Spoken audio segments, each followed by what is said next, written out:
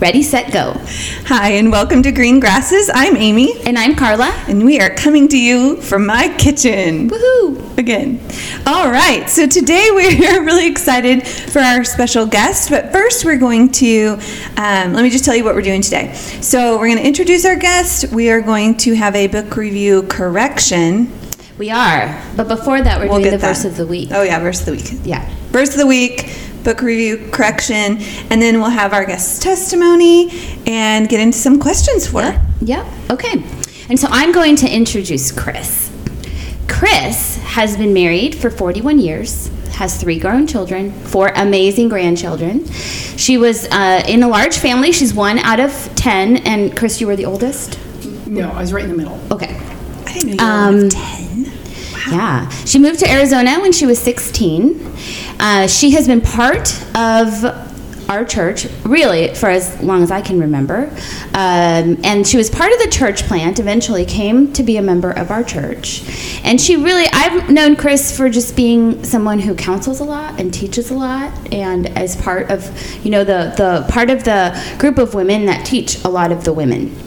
And now I'm going to say why I love Chris, because I always do this. And when I think of Chris, I just think of a wise woman. And I still remember some of the things that you taught at a women's retreat about running your race, and how encouraged I was. Just be faithful in the life that God gave me, and run it hard and run it faithfully, and not look around at other women and what they're doing, and just run the race that God gave me. And honestly, that comes to my mind a lot. And it's something that really has changed the way that I just live every day, just being faithful with where God has me and what God has me doing. And I still think about that a lot. So I just, you're a wise woman, and who offers sound counsel, and who just walks faithfully with the Lord. So thank you, Chris. And say hello so everyone hears you. Hi, glad to be here. And I think the word that comes to my mind when I think of you, Chris, is steadfast. Like, like you're so steady and like, I don't know, wise for sure. You were my first Wellspring leader for our women's Bible study, and I remember that time of feeling like important and welcome, and yet you were so gentle in correction. Because I remember even saying a couple things like way back then that you were like,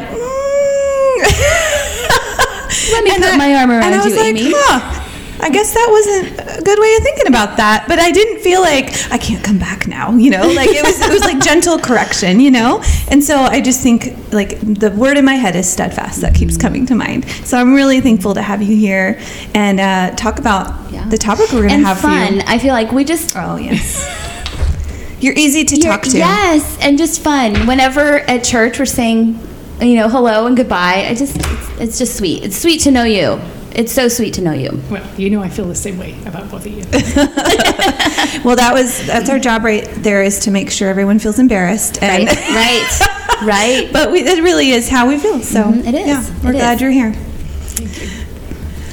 Do I get my sports minute now? All right, so Carla's going to have her sports minute, and the timer is going. Okay. I'm just kidding. There's not a whole lot to talk about in the world of sports right now. But I did mention that the Suns were playing the Lakers and kind of what a big deal that was. And they won.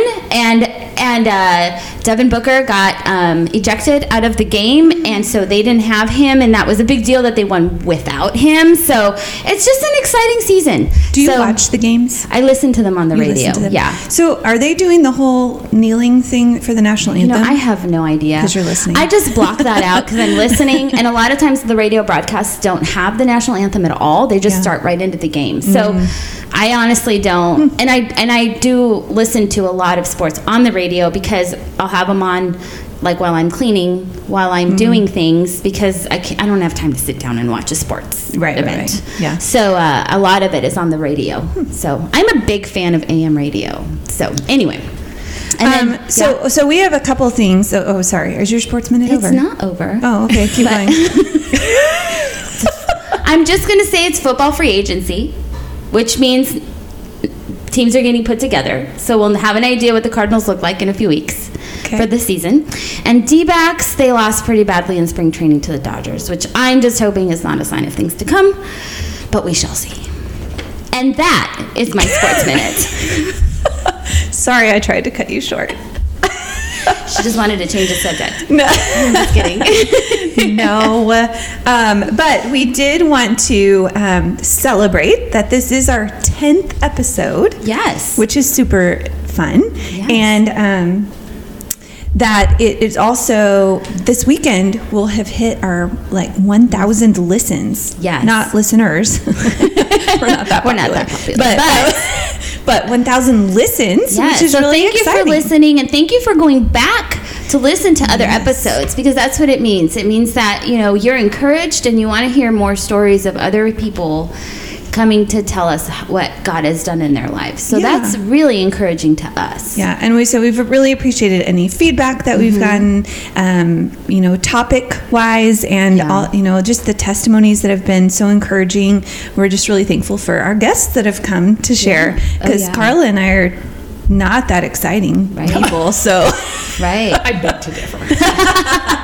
That's why we only took up the first two. Yeah. So we're just.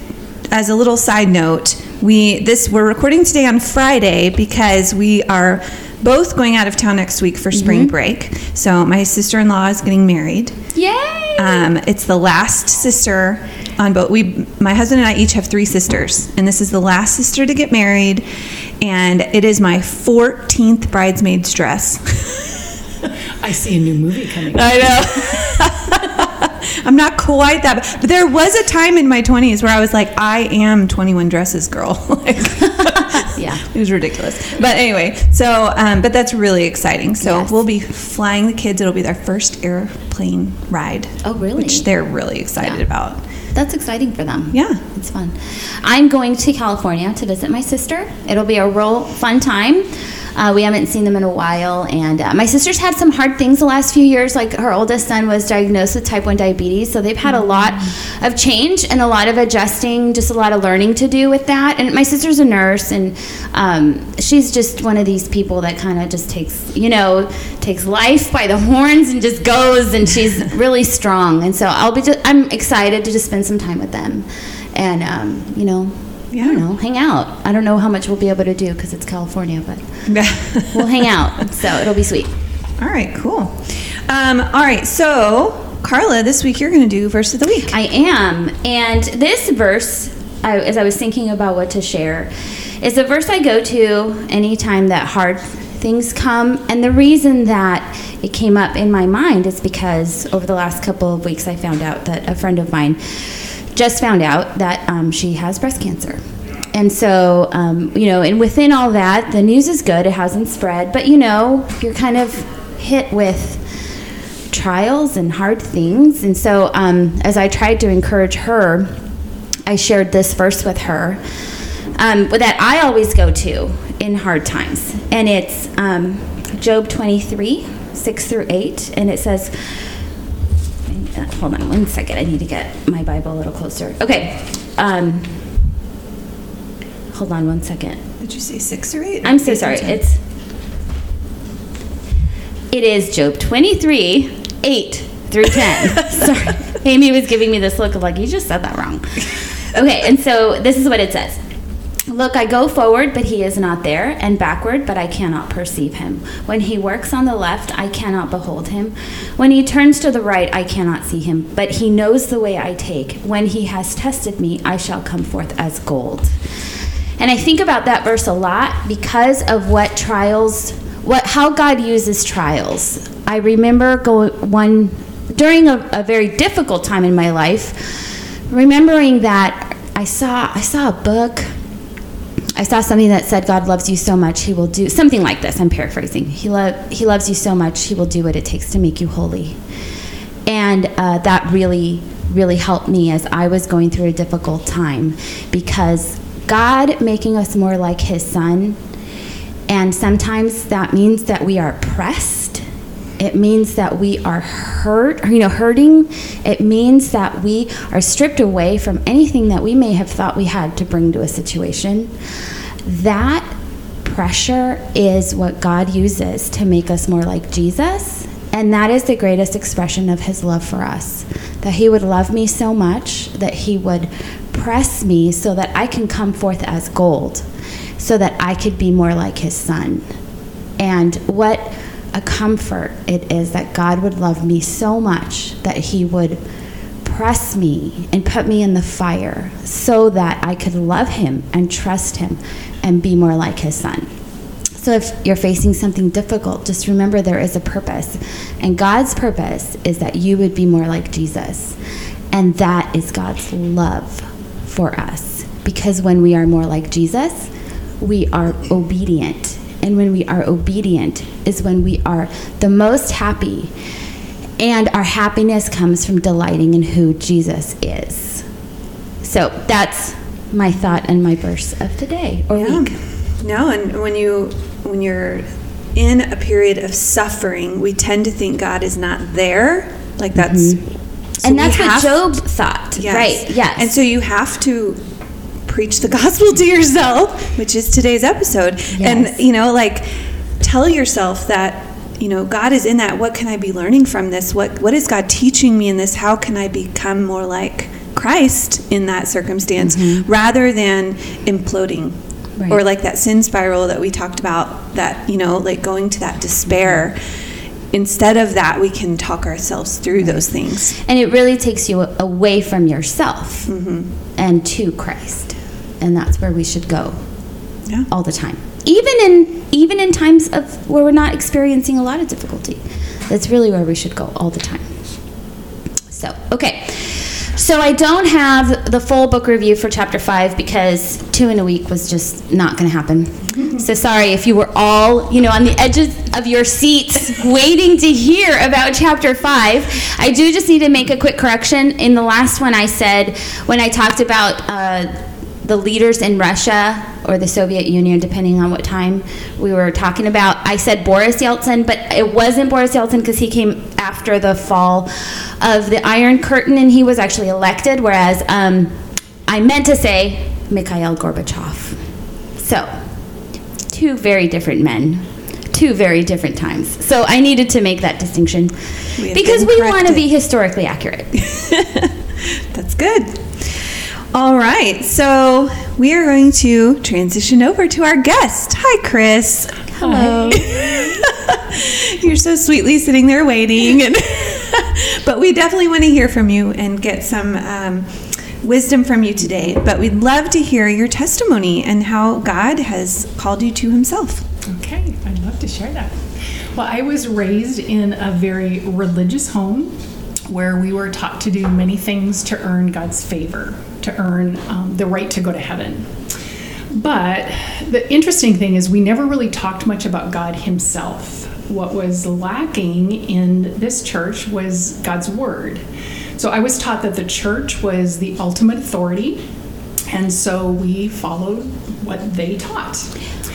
Because I didn't know what God has revealed in his word, I didn't know that his standard for salvation is high. I didn't know that it is so high that no human being could ever meet that standard. Only his perfect son, Jesus, could.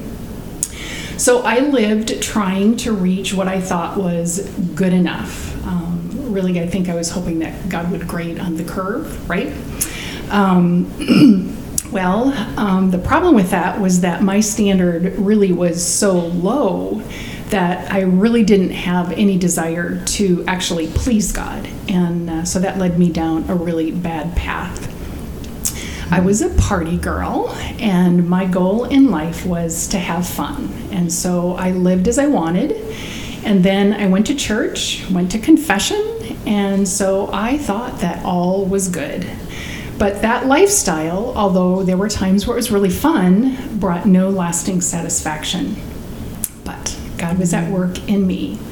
I had a job where I worked with 5 Christians. I didn't know that at the time, but I did. They were 5 Christian women. And what I did know is that they were so different from me. There was a contentment and a joy in them that I didn't have. And most of all, they had a genuine love for others. They had a love for me that I just couldn't figure out. my language, my smoking in their cars, my telling them about the parties that I'd been to, didn't keep them from pursuing me. So one of them invited me to a college camp with all of them. They were all going to be in a cabin together. And I went out of total rebellion because my dad told me I couldn't go. And it was at that camp that I first heard the true gospel of Jesus Christ. Now, I had heard all my life that Jesus died for sinners, but what I had never heard before was that his death was the only thing that could satisfy God's anger, his wrath against sin, against my sin. I always knew that I was a sinner. My lifestyle proved that. And I knew that Jesus died, but I never understood that his death on the cross was completely sufficient to take away all of my sin. Nothing needed to be or could be added to it. It was completely sufficient. So God worked in my heart, and he drew me to himself. And although I had no theological terms for what was happening, I knew that God was rescuing me from my sin and that he had paid my debt. There was a huge burden that was immediately lifted from me. I knew at that moment that I was his. And it was on that Saturday morning in August of 1975 that I submitted my life to him, and I was committed to learning his ways from his word. And for the first time in my life, I had a strong desire to live a life that was pleasing to him. And so it was with his help and by his grace that I began to do, starting with that very moment, just started to think differently. God really had changed my heart. He hadn't changed my heart just a little bit. Like he gave me a new heart. He gave me a new heart with new desires. Rather than wanting to live only for myself, for the first time I really wanted to live for him. And God also gave me such a hunger for his word. I wanted to know this Jesus who died for my sins, who rose again, and had the power to change my life.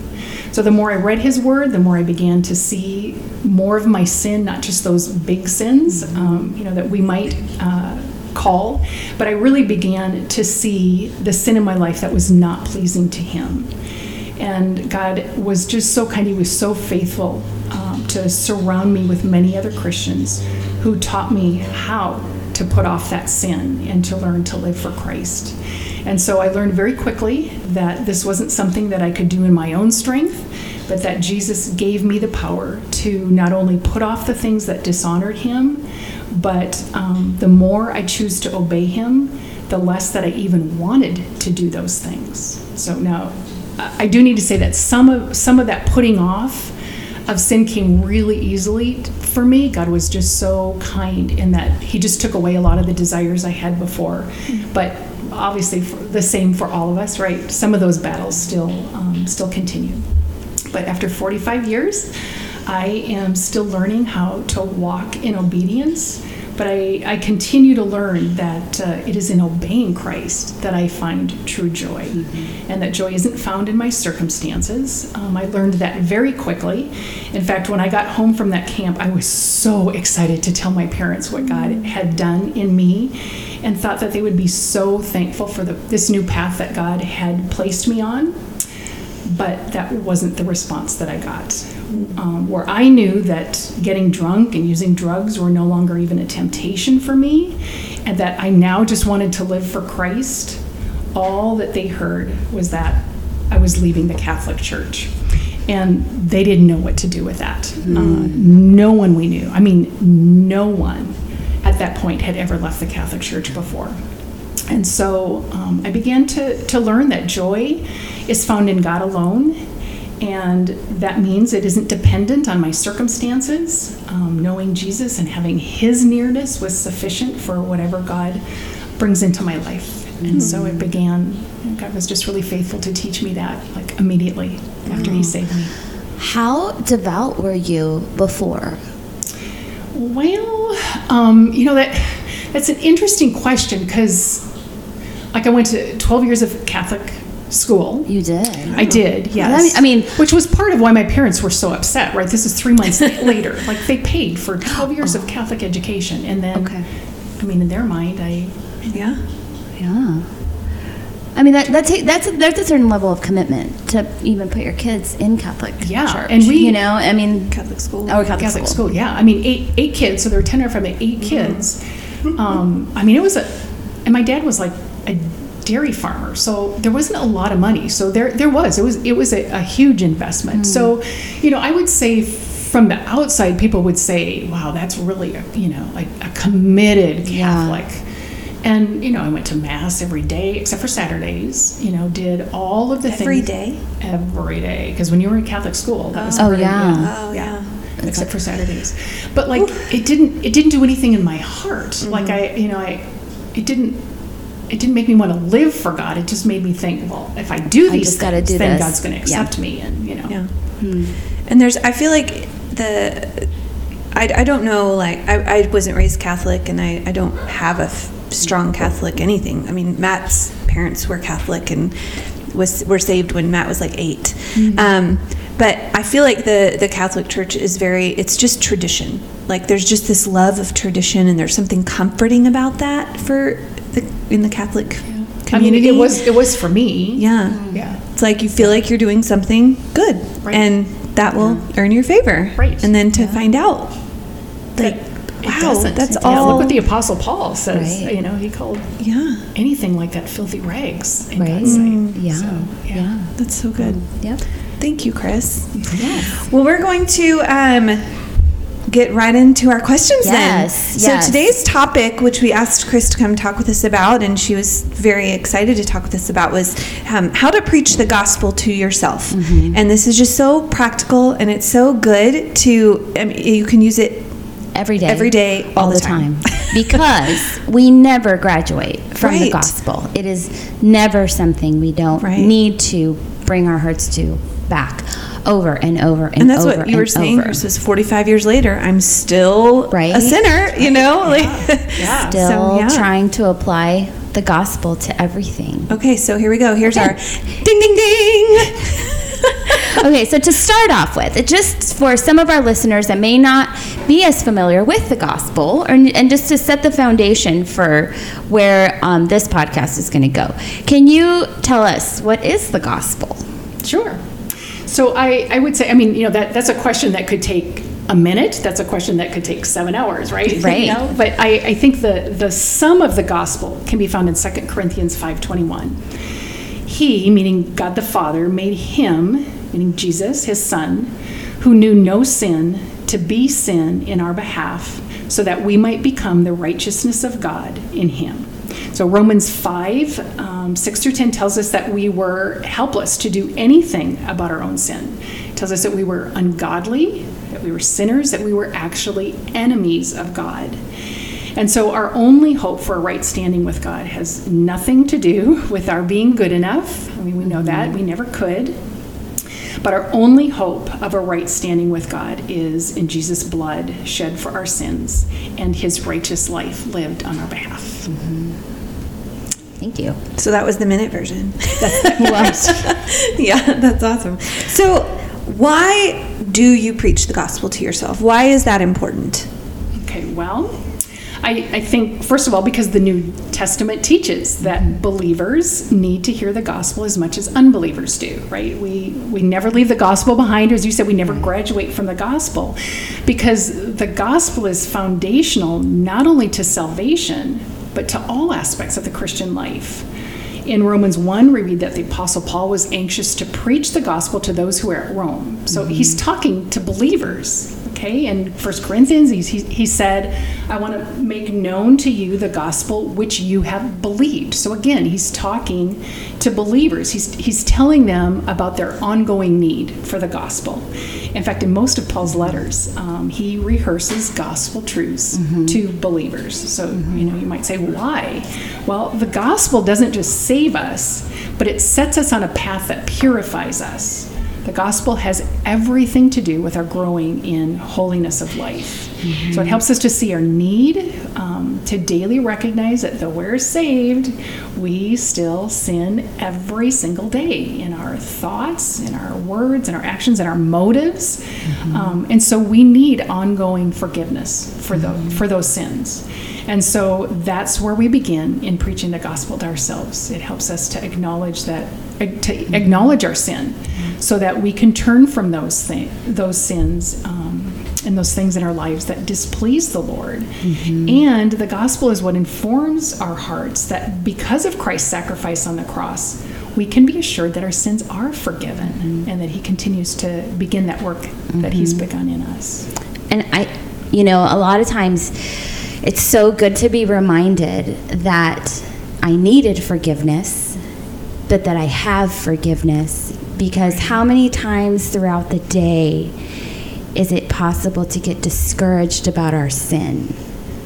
And to remember that we are forgiven is so important. And then if we have a confident day where we're like, ooh, I spent time in the Word, ooh, I checked all my boxes, to remember who I was and what Christ had to do to make me be able to even understand his Word. Right. They're just such good reminders of why we needed salvation, and why we are, and how we are forgiven, and how that forgiveness never goes away. So anyway, I just had some thoughts. Yeah, that's great. Thank you, Chris. Okay, so now that we know what the gospel is, the minute version, and please feel free to put any questions out there on the website. If you still are unclear about anything, we would love to be able to answer any questions. So before I forget to mention that, I wanted to say that. Okay, and we know why it's so important. So how do we do it? How do we preach the gospel to ourselves? Okay. I'm going to give some specifics a little bit later, but I think it's helpful first to remember that we as believers are not just saved from something. Okay, we're not just saved from sin, but we're saved to something. The gospel saves us to a new way of living, okay, one that brings glory to God. Romans 6:8 tells us that we have been freed from the slavery of sin, and that we are now slaves to righteousness. And I think that's probably one aspect of the gospel that I preach to myself, probably the most. Wait, what was it again? Say again. That we have been freed from the slavery of sin. Okay. That we have. So not only have we been freed from the slavery of sin, but we've also been. We are now slaves of righteousness. Okay, that's what God's word tells us. Okay. And so we need to preach the kinds of truths to our hearts that will strengthen that will equip us for that righteous living that God has saved us to. So when we preach the gospel to ourselves, we want to preach truths like these, and these are just categories. We're going to kind of flush them out as we go through the podcast. But we want to remind our hearts that God has a right to rule our lives. We want to remember that the gospel doesn't just save us from sin, but it rescues us from a life of sin. It changes us at the heart level. So believers now, as we've mentioned a few times, true believers have new desires. They want to obey God. They want to live in a way that denies ourselves and that wants to live in a way that honors Christ. And I think it's important often to remind our hearts that it promises eternal life with God. And so knowing that we're going to spend eternity with God really motivates us in how we live now.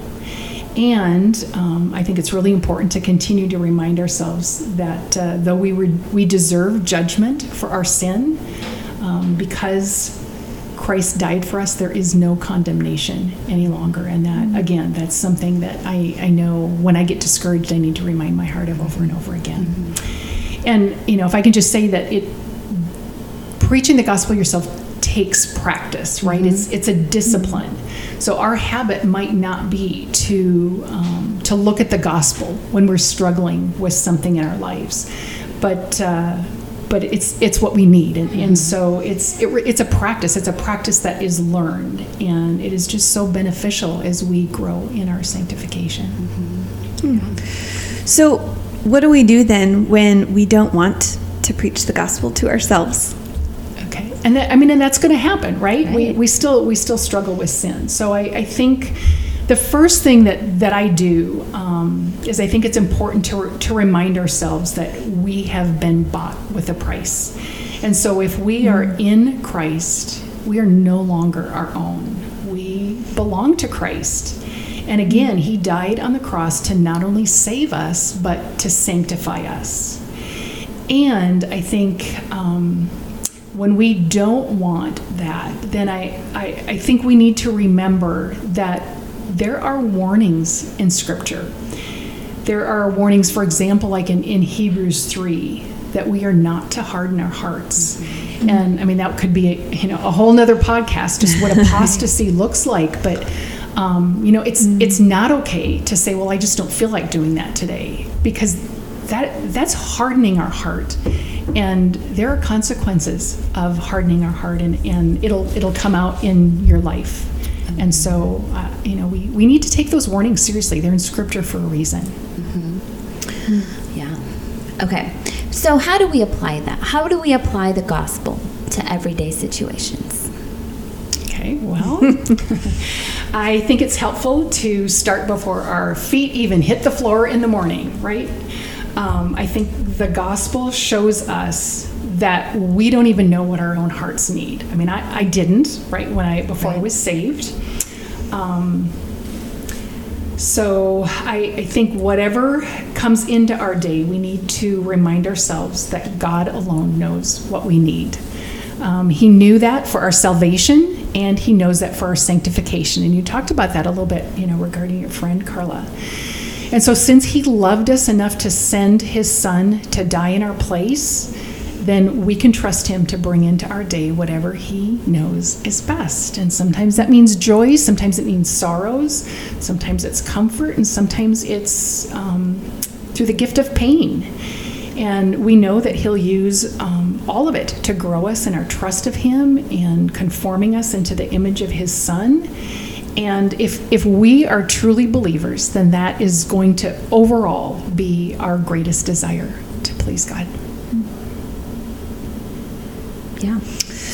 Yeah, I was just thinking about, when you said hit the ground in the morning, like hit the ground with the Bible, and how often it's a choice. Like, you have to choose to do that, because there are a lot of days where I wake up late and I'm like, oh, I got to get lunches ready for the kids, and or like I only have 5 minutes, so I'm going to check the news, and instead of like opening my Bible and like really grounding myself for the day.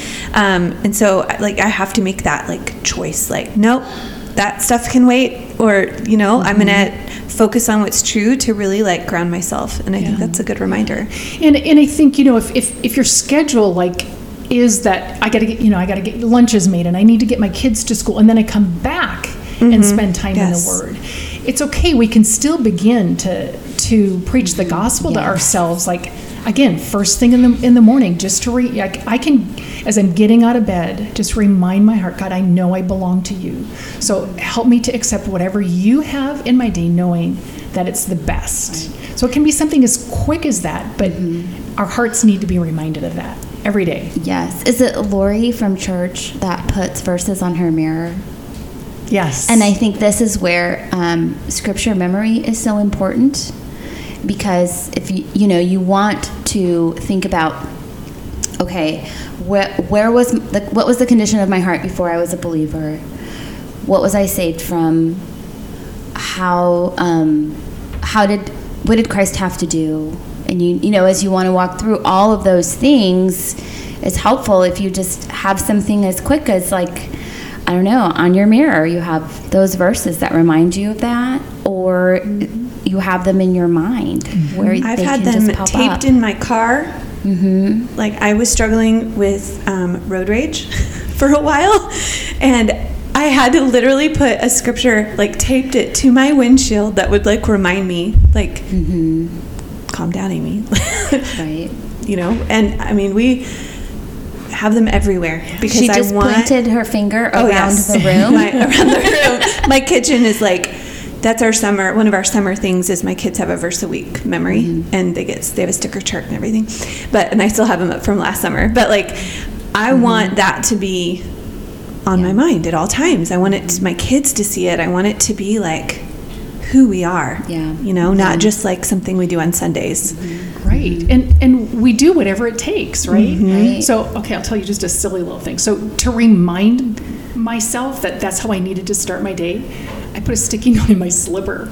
And so I put my slipper in, and I'd feel it. I mean, it didn't even have anything written on it because it was just a reminder that I put my foot in my slipper. It's like, oh yeah. And that's how I got into the habit. So, I mean, it's just a silly little thing. But for me, it worked. And so now I just try and remember. Like literally, when my foot in the morning gets into the slipper, that, okay, this is a reminder what my heart needs. So that's great, Amy. On your windshield, whatever it takes. Yeah. Or like I used to put them over the sink because we had a window. Or we have a window over, and I'd put them on the window. So as I'm washing dishes, right. you know. Yeah. Okay. Yeah. Well, awesome. So then, how does the gospel apply to like those mundane things, like going to work, going to school, taking care of our children, cleaning our houses, or even going to church? How does it apply to those things? Well, 2 Corinthians 5:17, I think is helpful in answering that, and it tells us that if anyone is in Christ, he is a new creature. The old things have passed away, and it says, behold, new things have come. So I think it helps us to understand that everything that we do has in it the opportunity for us to live in such a way that we can glorify God, because He has created us as new creatures.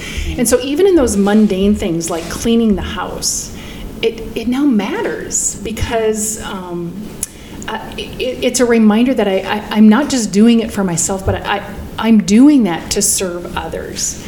And I can remember, even in serving, but cleaning toilets, like what's more mundane than that? Right. But it reminds me, Jesus came like not to be served, but to serve. So if I can serve others, if I can serve my family by, having them go to a bathroom that's clean, then that can have purpose, and I can do it with a grumbling heart, or I can do it in a way that says, God, even this, I want to serve you, and then it matters. There's eternal purpose to it. So all the way from that to raising children. I mean, my goodness, the gospel is like so important as we raise kids, that it reminds us that we're not just raising our children, but we're really raising up the next generation. And so we want to be faithful in what God has called us to do. And so we need to remind our hearts that caring for our children isn't a burden, but it's a privilege. Like they're not taking away from me time, but it's using my life as God intended, to pour it out for others, for the benefit of others, and to be an example, and to seek every opportunity to bring the gospel to them. Like when we have children in our home becomes the greatest opportunity for evangelism. Right. So, going to church is just another one of those, because of the way that I was raised. Like, it's no longer an obligation, but it's an opportunity to serve our brothers and sisters in Christ. And so rehearsing the gospel may mean that, I take time before I go to church and just prepare my heart so that I'm not looking to have like a consumer mentality. Well, I hope this person is singing this morning because I really love the way Amy sings, and I hope she's on the worship team this morning. She does have a lovely voice. She does have a lovely voice. And it's okay to have like a preference, but I do love when you help lead worship. But we don't go with a consumer mentality. We go with the opportunity of, and my prayer, like, Lord, help me to be willing to meet new people. Help me to listen to what my brothers and sisters are going to share in that, time of fellowship that we have before and after, so that I can really encourage them. So those are just and even the fact that we want to go to church, right, want fellowship, want to be in each other's lives is evidence of a changed heart, which we got there with the gospel. Right. Every friendship that I think of, is because of the gospel and how it's changed my life, how it's changed my friends' lives. And all those things that you said, that was really encouraging. I can clean toilets because I am serving my family and my service to my family is, I am now able, and I think about this, I'm now able to give the gospel to my children because I have it. Right. And my service to them is, it's just like it's just this circular, I don't know.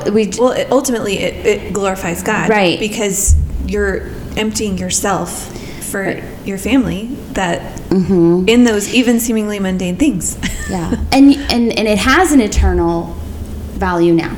Right. It can. Because my goal is to serve my family so that I can be an example of a servant to them that will hopefully be what they see in the gospel, and so it just, anyway, I don't know if I said that clearly. I'm kind of touching as I'm thinking. When I think about all these things that we're talking about, it is a lot of work, and it is like the Christian life is a selfless life. Mm-hmm. Like, I am so selfish. I want to sit in bed with my blow dryer, because I heat up my sheets with my blow dryer, and stay warm and cozy, and just sure you want that recorded for all posterity? It's known. It's known. People know now. Everyone knows. But I want those comfort. I don't want to clean the toilets. I don't want in my flesh. I don't want to pour into my kids. I don't want to I want to be super selfish all the time. And so when you're preaching the gospel to yourself, it is get over yourself time and think about how God can be glorified, and that is emptying of me. And how God gave his son. Right. And how love is sacrifice. Yes. And so I sacrifice my me time. Right. So that I can pour my life out to my family or whoever is around me. Yeah. Right. Yes. And, the thing that's so encouraging about those things is, when we first begin to think that way, so, maybe someone hasn't thought that way before. Mm-hmm. But they're like, oh, okay, I see that need right now. And so as you begin to do that, first of all, it becomes easier the longer you do it. It becomes the pattern of your life. But then, you begin to understand that, no, that's where I gain joy, is in doing what pleases the Lord. Yeah. And so it's not it's this, oh, I gotta do it, It may start out that way a little bit, Lord, help me, because this doesn't seem like it's a right. It has any eternal value. But the more we do it, that's what you want to do. Because it changes your heart attitude. It changes your attitude. Well, and it makes it joy. So, right, and it makes it why am I having such a hard time with cleaning this? If Jesus can give his life to save my soul, I think I can clean a bathroom. Right. Well, he gave us such an example. He picked up the basin and towel, right? And he washed his disciples' smelly feet. If Jesus, the Son of God, if he set that example, right, and he did it with joy. Joy. Yeah. Okay, so we talked about the mundane things of life, but what about in those moments? The loss of a spouse, a miscarriage, infant loss. When I hear of things in our church, and we're going to have someone next week come and share about big loss, maybe the biggest you can experience in life. And you hear about those things. I don't know that my heart goes, okay, let me think about the gospel as I hear of catastrophic events. So how does it apply to those big events that change our lives drastically? Mm-hmm. Well, first of all, the gospel reminds us of what we truly deserve. Right? We deserve condemnation. We deserve hell. And so in any situation, we can always rejoice that God in his mercy has not given us what we truly deserve. And so when those hard things come into our lives, we can see them through that lens. When my heart is focused on the gospel, then again, I'm reminded that God has a right to rule my life. in a way that he knows what is best. He bought my life. He paid the price, and I now belong to him. And I know for, some of the trials that I have gone through, it's been really helpful to remind myself that my heart can be deceived into thinking that I know that I think my ways are best. And so I have to be quick to remind myself that only God is all wise, that his ways are higher than mine. And so even when those trials come into our lives, and they will, I know that he brings them there for my good. He's good, and he is good, and he does good, and he does it for my good. And so if he was good enough, if he was kind enough, if he was wise enough to bring salvation to me when it wasn't even anything that I was looking for, none of us were, then these other things that he brings into my life are what's behind them is that same kindness and wisdom. Does that make sense? Yeah. So I know, like, just us, for me, when I had my miscarriages, it also was helpful for me just to be reminded that, we live in a fallen world. The world is cursed, right, because of sin.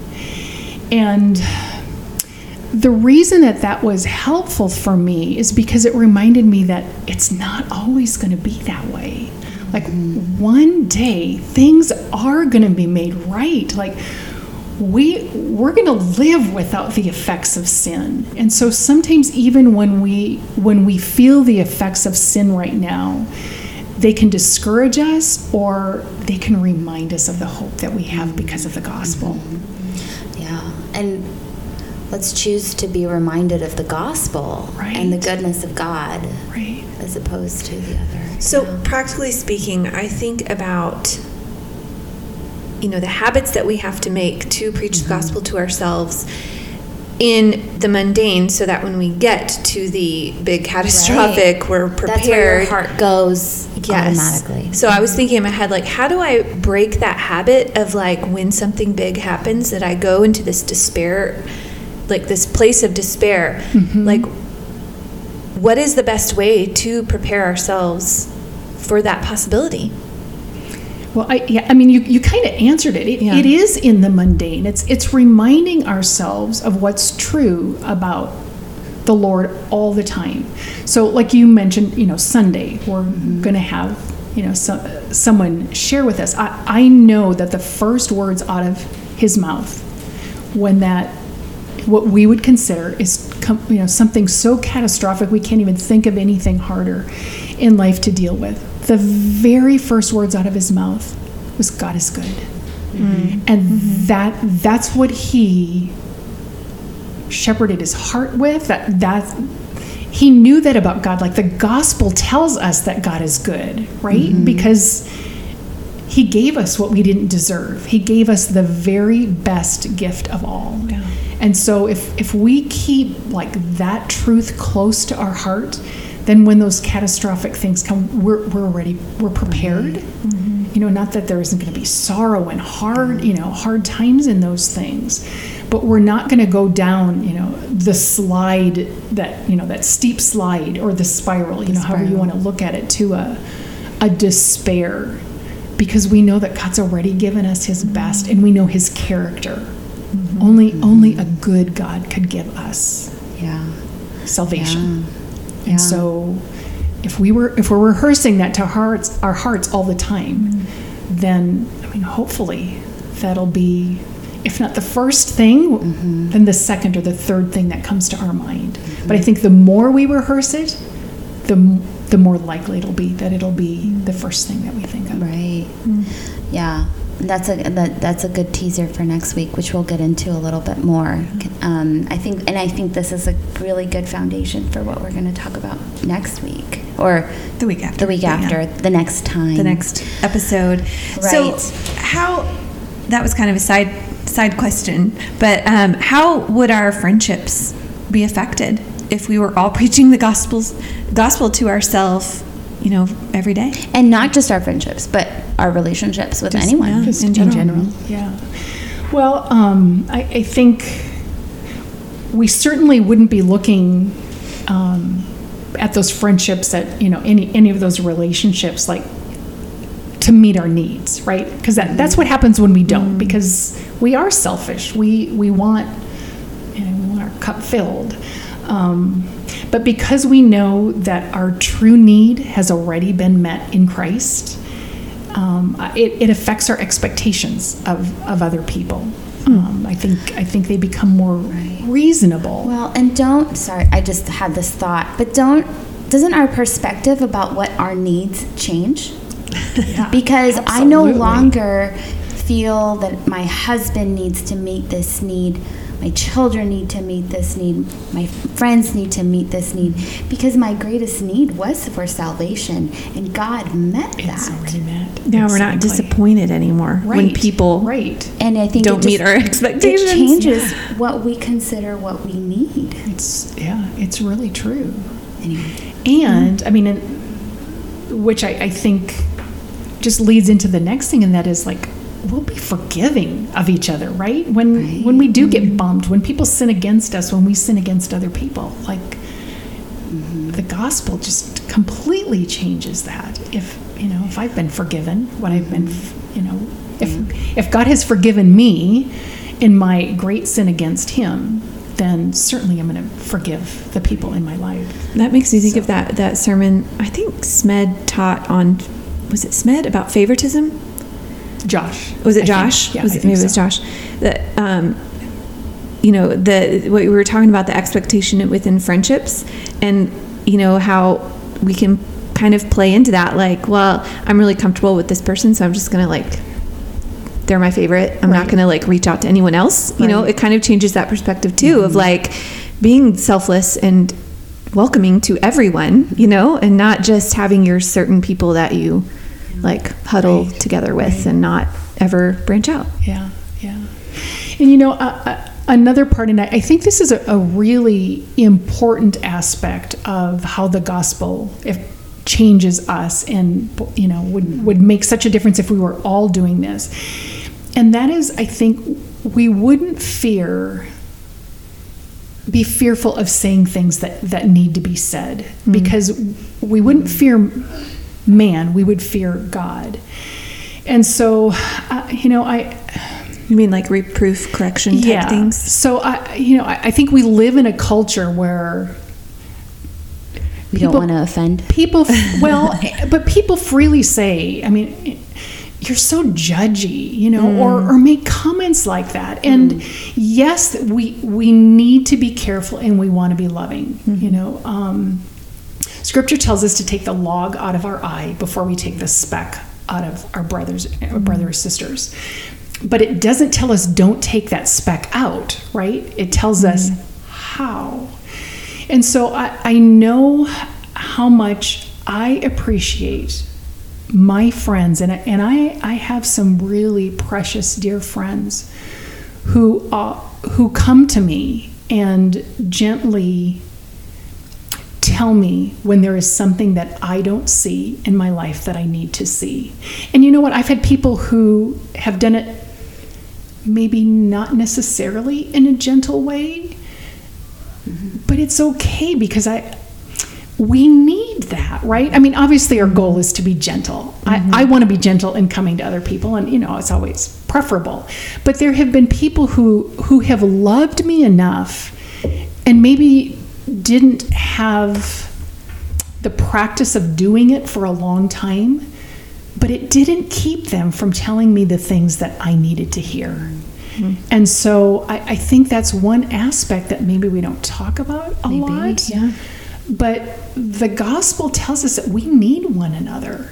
And I don't always see my sin, but I want to, because how can we repent from our sin if we don't see it?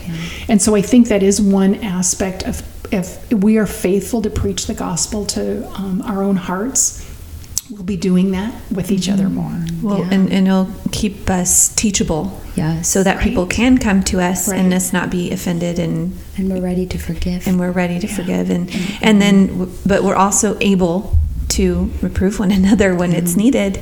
Like Because that's love. I mean, the world would humbling. want us to say that's not love, that's judgy. But Yeah. no, it is. love. It's love. Well, and I was thinking too about the catastrophic situations. If we redefine what we need, or or not redefine, but we perceive our needs to be different than what they are, because our greatest need is salvation. Our greatest need is for our heart. And when something catastrophic comes, it's almost like we don't have to fear it, because our greatest need has already been met. And there is nothing that can take that away. And so when we have a loss, we still have Jesus. Right. And we know that whatever is happening is obviously, God's plan. But I feel like it's those catastrophic moments become less scary because our greatest need has been met. Right. And we know nothing can separate us from the love of God. Right. Yeah. And so when you are satisfied with God's love, it changes the way that we look at those hard things that come into our lives. I think about too, if I start preparing myself for those really hard situations, it kind of reveals to me the idols I have in my heart. I think about, like I've had a couple of friends in this past year lose children. And when I think to myself, how would I react? Like if I were to get that phone call or something that one of my children God had taken them, how would I react to that? And like really genuinely in my heart, how would I react to that? There's just an absolute devastation, of course, when you think about those things. But I also have to think to myself, God is sovereign. God is in control. God gave his own son so that we could have salvation. When my heart is set on the things of God, and what do I need to work through? Like, what sins do I need to repent of? Who am I making an idol in my life? What am I making an idol of in my life? Mm-hmm. And like really keeping that focus on God and not being afraid of having those conversations with myself. Right. Because those are hard things. Tomorrow hasn't been promised. Right. So it is something we need to think about and prepare our hearts.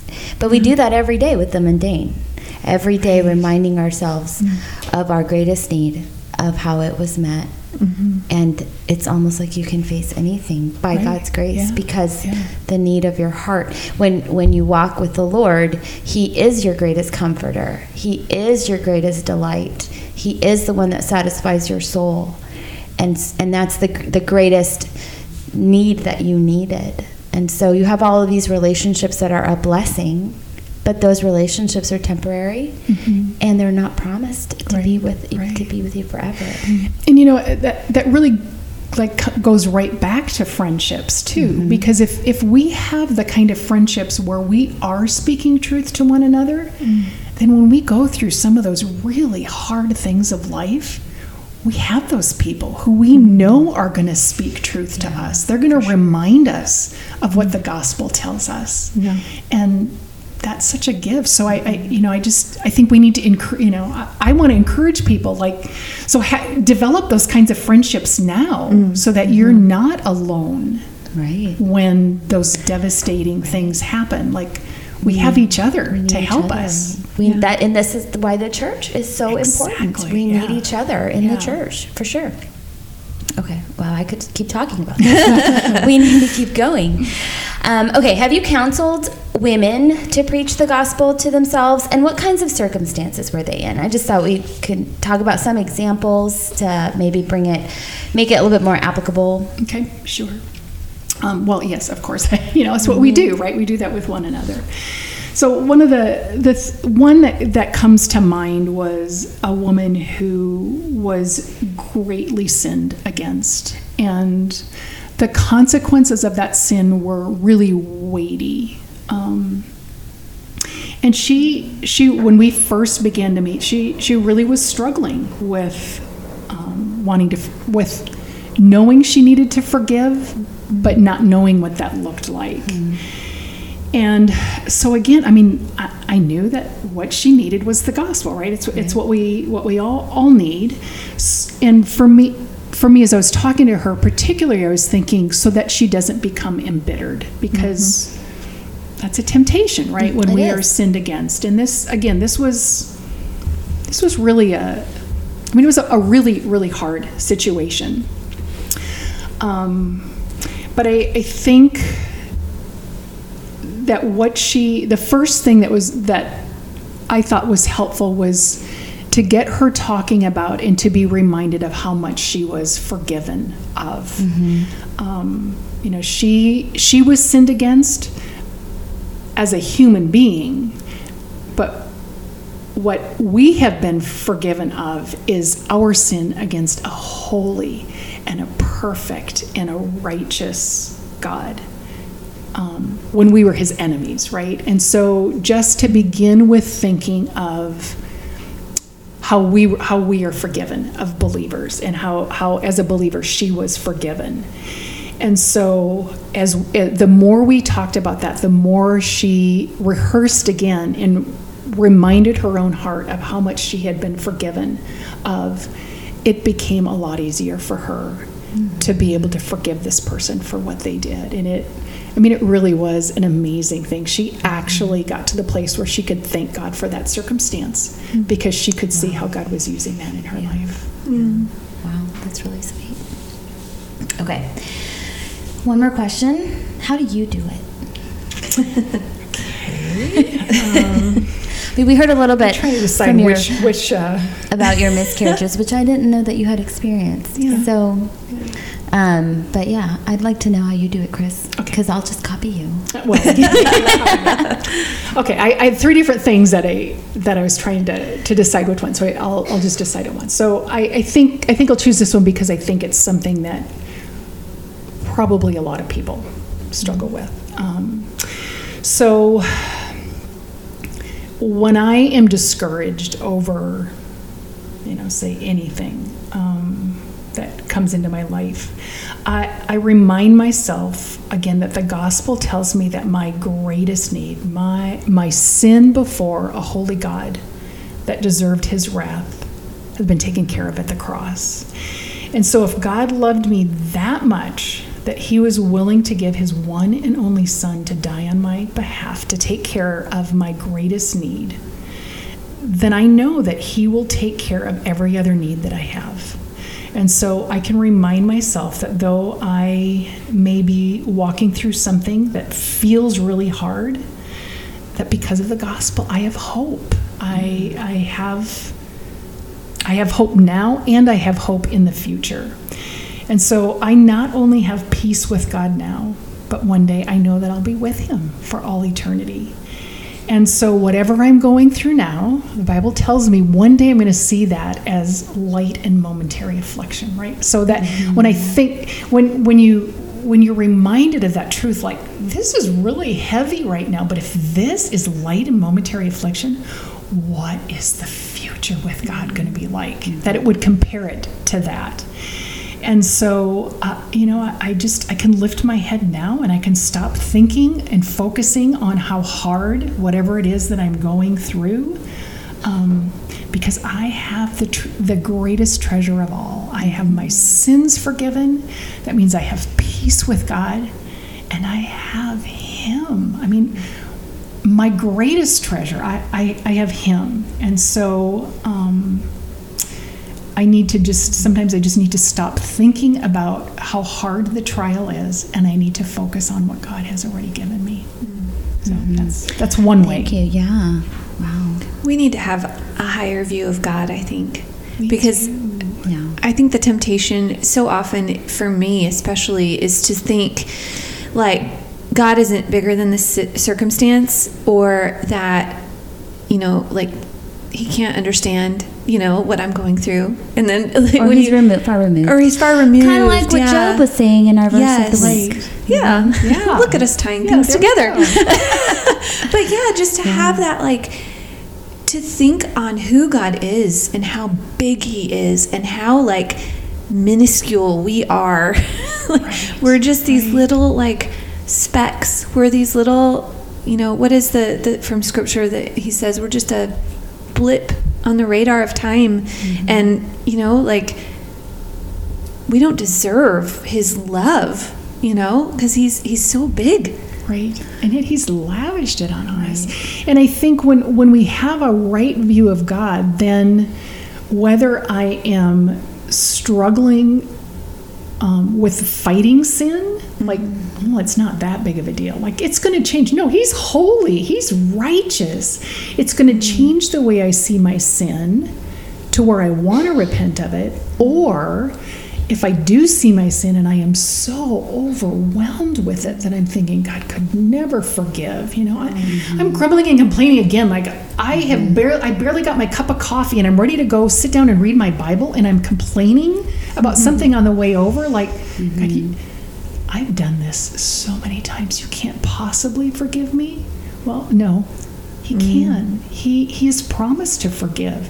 And he's not only promised to forgive me, but he's promised to give me a new life and to help me to no longer fall into that sin of grumbling and complaining, because it is offensive to him. So I think in all aspects of sin, whether we're overwhelmed by it or whether we are feeling weak and discouraged and we don't even want to fight it, when we remember the gospel, we're willing to do both. We're willing to see it rightly. Right. And thinking about kind of along the lines of what you were saying, Amy, how great God is, how small we are. And yet, in our state of being an enemy of God, he gave his son for us. Right. And made it possible to be right with him. How can I possibly be afraid of anything that happens in this world? And how can I possibly complain about the smallest thing? And when you think about what God has done, it doesn't matter what we're doing. It's amazing to think that he would love us so much, that he would give his son, and that he would want us to worship and commune with him and pray to him and learn about him, that he would want that intimacy with us. It's amazing. And now that we have it, to like what Paul says, like we are in a race and to press on, never becoming relaxed or like thinking we've met the goal. And the gospel keeps us motivated. It does, when we see the greatness of God and everything he did to make us right with him. It encourages me to press on regardless of how hard it gets. And, always checking my heart and repenting of sin, because I want that closeness. I want to walk near to Christ. Yeah. And again, it gives us that perspective that this isn't it. It's so easy to think that everything in life, like, this is it. Well, it's not. Like, this is such, in this grand scheme of eternity, like, this is no time at all, right? Where our hope really, really, really lies is like future with him for all eternity. Like, our minds can't even comprehend that. But when we know that truth, then what we do here, it changes everything. It changes everything. And our like, in my head, I start thinking, I have no time to like tell this to everyone. Like, I want everyone to know that peace and that like, and to live forever in God's presence and not the alternative. Right. Because there is an alternative, and how scary that is. I think about for my friends and family and loved ones and just people I walk by on the street, And there are only two alternatives. Like, there's no third. Right. There's no waiting place and someone could pray you out of it or something, like there you go to one or the other. So, and God determines. Praise God for salvation, that we have that and we can have that assurance. Yeah. So, thank you so much, Chris. Thank you, Chris. I could just be here all day talking about this with you. And we can with each other. Like, that's one of the beautiful gifts of the body of Christ is we can just do this in every conversation that we have. And we need it. We should do that. Yeah. We should do that. Well, that's awesome. Well, we are at 109. Woohoo! Goes fast, doesn't it? This is fun. Thanks. I'm glad you got to come and talk to us about this. My heart is so encouraged. I am, yeah. Chris. It really is. I am too. It really is. Just to be reminded again of the gospel. And my heart is encouraged. Well, now you know how to encourage others. Yes. Yes. So that's what I'm we just do. going to say listen to the podcast. I'm just kidding. I'm just kidding. So we do want to look ahead. We have 1 week off, but the next week we're going to hit hard with We are. our good friend Cameron. She was a missionary in Papua New Guinea. Her husband died just a couple years ago and left her with 4 young children to raise. And she is such an example of preaching the gospel to yourself yeah. in the midst of just such a hard, Devastating grief. time. And yeah, and she's Yes. going to talk to us about that grief and how to handle grief and what life as a widow and single mom now. So I think it's going to be a really encouraging episode. Yes. So I'm really looking forward to that. So if you haven't already, subscribe to Green Grasses. Leave a review. Leave a review on Apple Podcast. I think that's the only one you can leave a review on. So anyway, leave a review there if you can. And just a reminder, our email address is greengrassespodcast@gmail.com. Our website is greengrassespodcast.com. So feel free to drop us an email if you have any yes. questions questions about this. If you are struggling in your heart, anything, we would love to encourage you. We would love to send you Chris's number because you can talk to her. I'm just kidding. Can I We just wouldn't say do that. one thing? Yeah. Like if someone's listening, like this is like I've never heard of this before. I don't know, like what in how do you even really get your mind around this? I would say get a hold of any of Jerry Bridges' books. I think he Yes. has one called, is it Transforming Grace? All of them. I'll find out and I'll put it on the website. them. But yeah, like anything by Jerry Bridges, Yes. like, Yeah. oh my goodness, that dear godly saint who is no longer here, but he knew how to do this. He did. And so and he did it, and he does it throughout all his books. all of his books. He does, So for sure. right now I'm reading Trusting God When Life Hurts. I'm reading it again. I think I've read that maybe 4 or 5 times. That book changed my life. Like, yeah. So if you don't know, like you're still confused, like how do you do this? Get that book. If you've done this over and over again, get that book. Because we never It's one of graduate those. from the That's right. gospel. That's Yes. Okay. Okay. All right. Well, as we go about our week, we want to remind you of what is eternal. So we will end with Isaiah 48. The grass withers and the flower fades, but the word of our God stands forever. Thank you for listening. Have a great week.